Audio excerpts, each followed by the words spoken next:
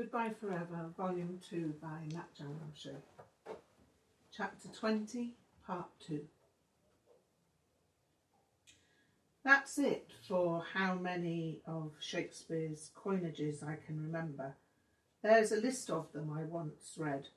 My English teacher, Mr. Priest, showed it to me, and I wrote many of them down. That's why I remember them. I could have given you a longer listing years ago. It should have been obvious to Det that you weren't trying to tell her you were equal to Shakespeare, demanded Rebecca. As Penelope said, there have been many authors who've coined words. True, I pointed that out, but she reminded me that I wasn't an author. But you write poetry, Rebecca stated. I do, but I'm not a published poet. It's outrageous, Merrill interjected, in view of how she was in English at school, that she gets that picky. As I remember, she only got passes in English language and English literature. I'm curious, what did you get? A. A for each at O-level and an A at A-level. But mind you, I only got 2 A-levels, English and art. Did you ever tell her you'd got straight A in English? No, I laughed. I'm not keen on defending myself. It seems silly. But in terms of her being picky, that's only escalated this year and especially of late. But sometimes it's deserved and it's mainly my fault.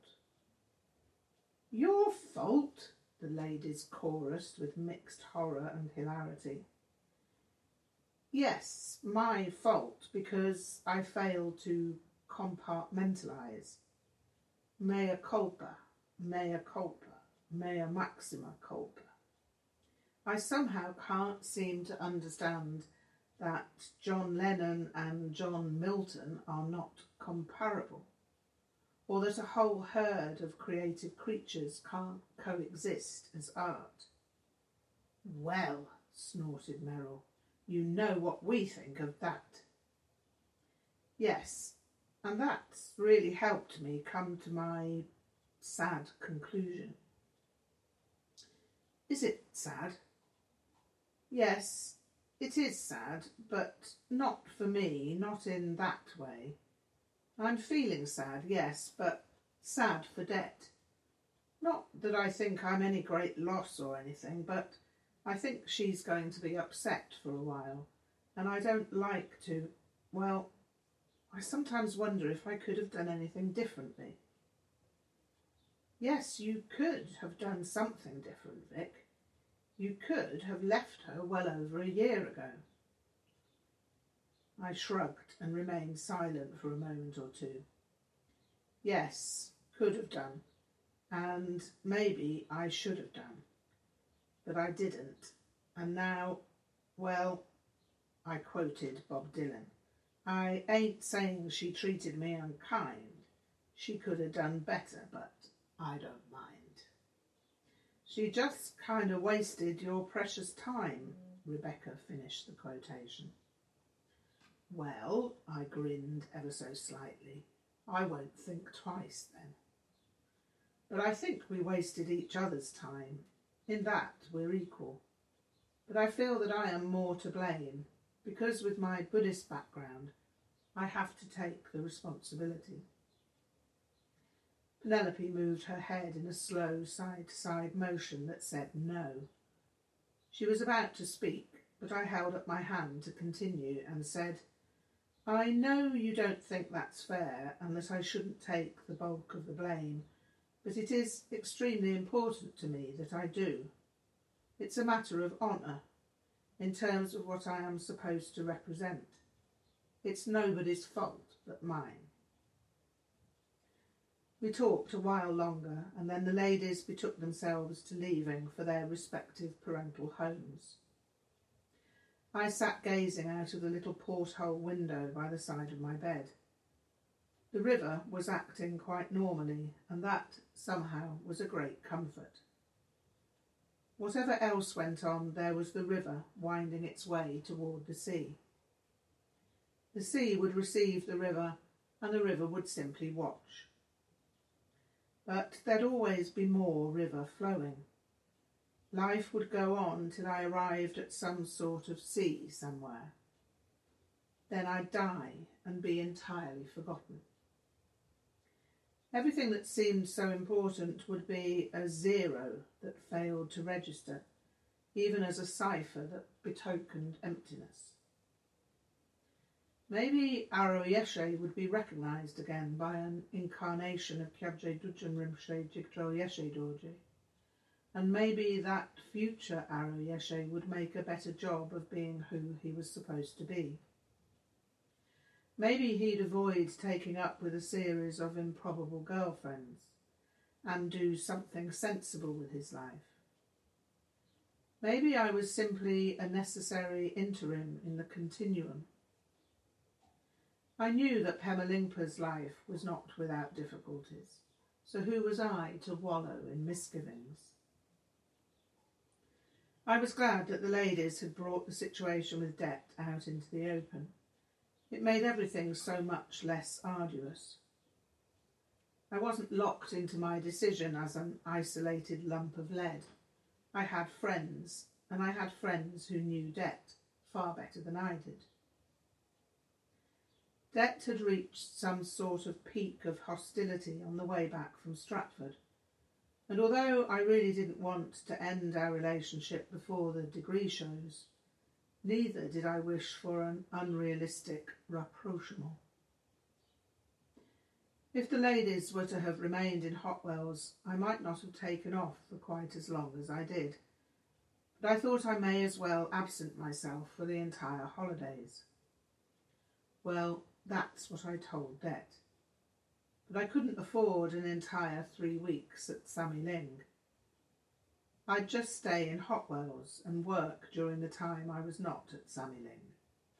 No one would be any the wiser. I didn't like being devious, but my plan was set with the best intentions I could muster. It was unfair to bid farewell to Det on the eve of the degree shows. The last thing in the world I wanted was to damage her prospects in that way. But I did not want to spend any more time with her than I could help. In many ways, the plan worked extremely well.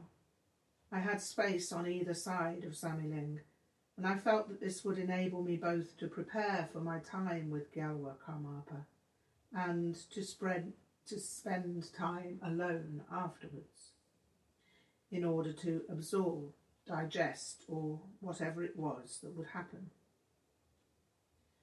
As it happened, Det was not vastly put out by my absence. I trust you will not get so transcendent that you'll transcend the ability to mount your degree show. I've heard of mounting horses, Det, but I'd be hard put to swing my leg over an etching. You know what I mean perfectly well. Yes, I do, Det, yes. I do, and you know perfectly well that making oblique references to transcendental meditation is not the best way to avoid my making play with your language. Touché. So, anyway, sword play apart, I'm glad it works out for you in terms of wanting to spend as much time as you have to complete your costumes. Good luck with that. I look forward to seeing them at the show. You've got some fabulous stuff there, things I've seen so far, that is. I'd be pleased to show you my stuff, and to see your stuff, of course. Det was evidently vaguely affronted by my use of the word stuff. We are such stuff as dreams are made on, Det, and our little life is rounded with a sleep. Det looked irked. Shakespeare, she yawned. Indeed, Prospero, the Tempest, somewhere in Act 4, I believe. Touché une deuxième fois. However, I would have thought you'd have wanted to spend Easter working. You've worked every hour since the first year, so it's frankly bizarre that you now want to take off to see yaks in bonny Scotland. Well, you know, Det, the yaks miss me. And anyway, Derek says I have enough work for 3-degree shows as it is, so all I need to do is complete my prose poetry piece for related studies. I can work on that at Sammy Ling, as there's always plenty of time between sessions on these events. Oh yes, your Iliad, how's that going? More or less finished. I just need to run through it a few more times to make sure it flows well. I'm surprised you can tell whether it flows or not. I can't understand a word of it. Well, there you go, I yawned.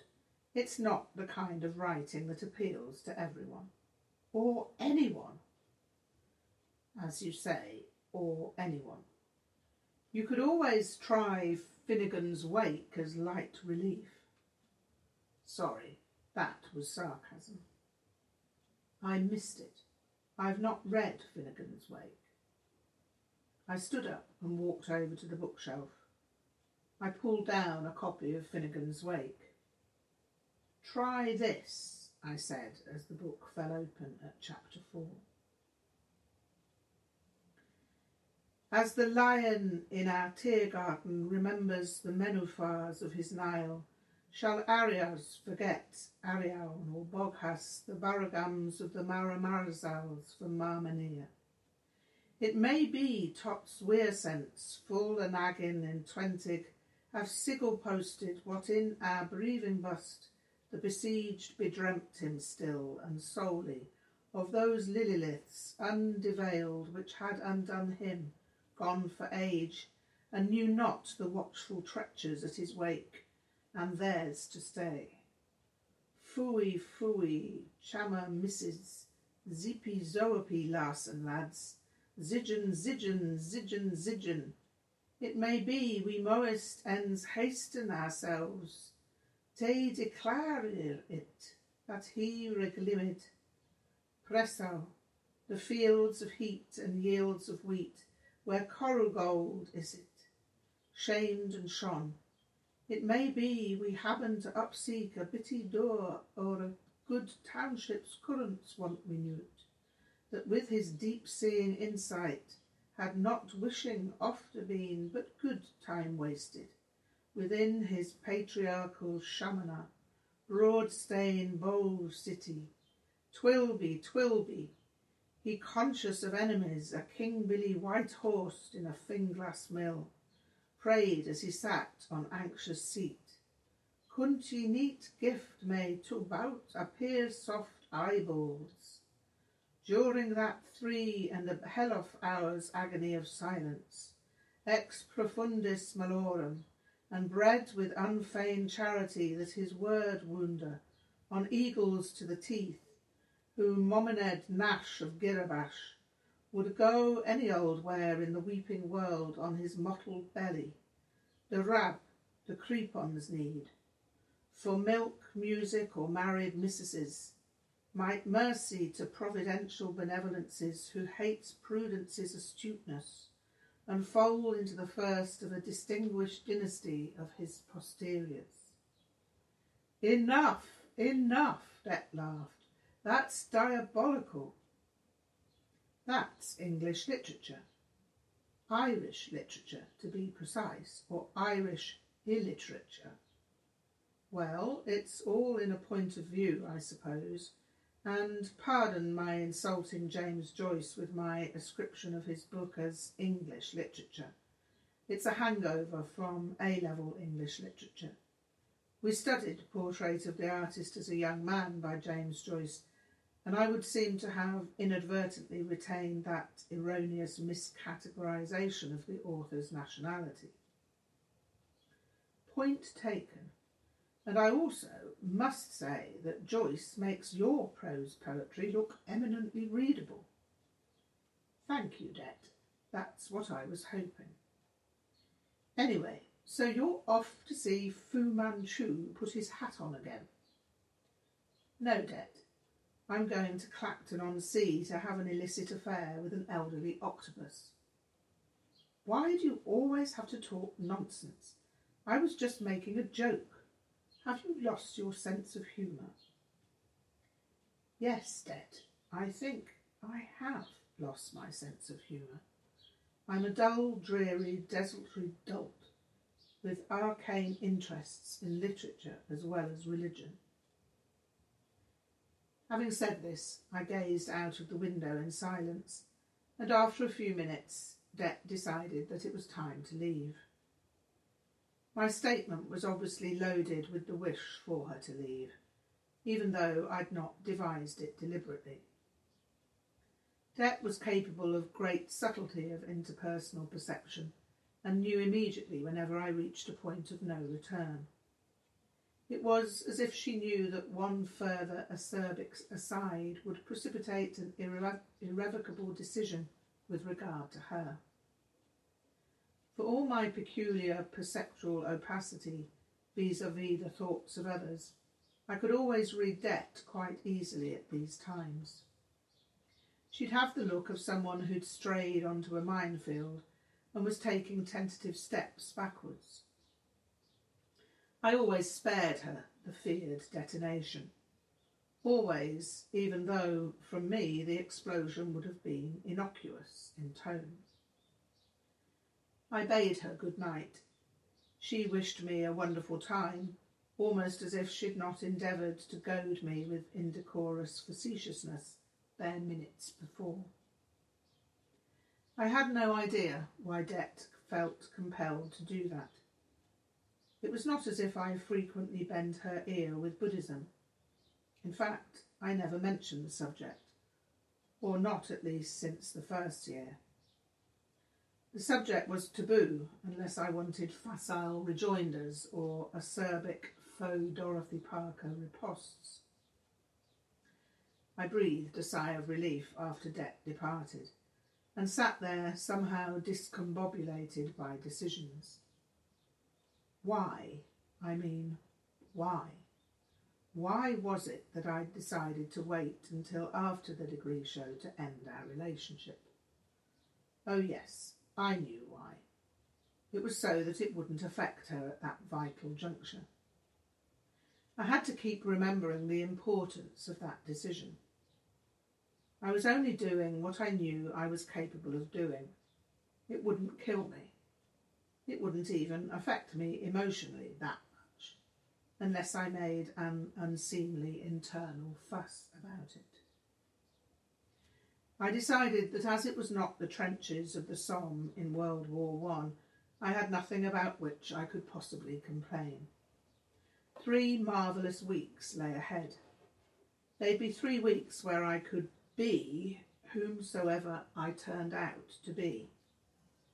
I'd be single, to all intents and purposes, although the idea of being romantically available was not on the cards. It wasn't even appealing. It was, in fact, so completely unappealing that I could almost have opted for monastic ordination.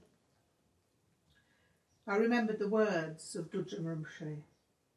With each life circumstance, whatever is enacted, stare directly into the enactment with all the senses. I intended to remain single for the foreseeable future. I'd say goodbye to Det, and then I'd be extremely careful before I got romantically embroiled again. There was something about being single that seemed wonderfully alluring. I could go where I wanted. I could do whatever I pleased. I'd never have to see another Chekhov play. How many plays about a cherry orchard can one Russian write anyway? He did have the honesty to call one of them the cherry orchard. But then I had to see Uncle Vanya, and there was the cherry orchard again.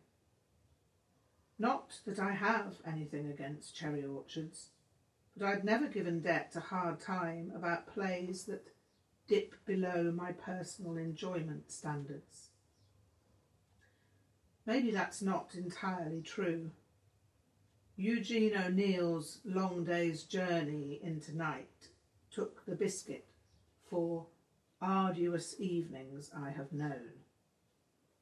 That was not because it was poorly written, but 3 hours or so of watching human beings emotionally butcher each other was not my idea of an edifying experience. I discovered later that Eugene O'Neill had never written with the idea of its ever being published. It was simply a piece of personal process that he never intended to see the light of day. Just as I was thinking these thoughts, I stopped in my tracks. What was I doing ranting on in my mind about Chekhov and Eugene O'Neill? This would have to stop. I decided that freedom had to mean freedom from time wasting, freedom from internal dialogue, freedom from recriminations, freedom from resentment. What had I to resent anyhow? My situation had been all of my own making. My situation now and in the future would also be all of my own making. The only realistic mental state was openness to the future and to whatever the future held. I was on the brink of a new adventure, and one that might change my life forever. I wrote a note to myself and placed it under my pillow so that I would see it on my return. It read, "Dear Vic, goodbye forever. Yours sincerely, Chögyam." I spent the next 5 days working on various projects. I cooked meals. I went to bed early. I started getting up early so I'd be on the same time frame as Sammy Ling by the time I arrived. The plan worked well. I noticed how much more I accomplished by getting up at 5 and being in bed by or before 10. Time flew, and yet there was more time in the day than I'd known since being in the Himalayas in 1971.